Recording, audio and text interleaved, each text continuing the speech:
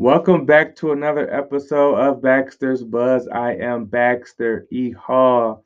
Welcome to my brain. Welcome to my frequency. Enter at your own risk. Now, I just want to say thank you for all of the support. Do not take it for granted. All the words of the encouragement, the engagement with my posts. It means a ton. It means a ton. Please continue to share, like, and if it benefits you, it may benefit someone else. Today is a Mindfulness Monday episode, and I want to keep it brief.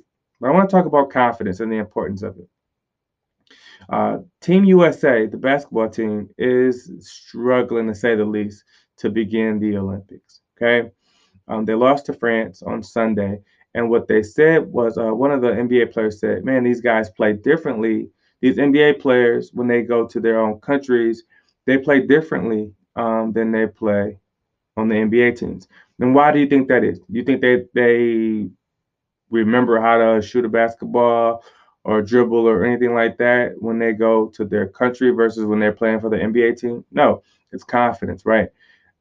Leaders have a unique opportunity to instill confidence in their teammates and empower folks. It could be through positive criticism, it could be through constructive criticism, it can be just through paying attention or sort of added responsibility.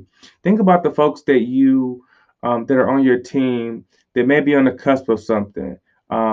Maybe what they need is added responsibility so that you can challenge them and they can get the best out of their skills. Maybe they need you to pay attention to provide a little feedback in order for them to know that they're doing things the right way or that they're doing things the wrong way. I've been in roles where we haven't gotten much um, feedback one way or the other from leaders, and it's tough to know sometimes if you're doing things the way that they want you to do. Communicate, encourage, challenge, and empower your team members in order to get the best out of them and to keep them engaged.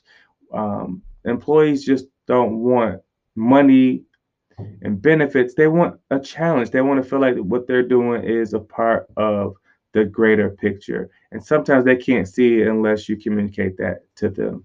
So, leaders, is up to you to continue to empower folks and let them know that their work matters. Again, appreciate all the support. Please share, like, and if it benefits you, maybe it benefits someone else. So, until next time, peace.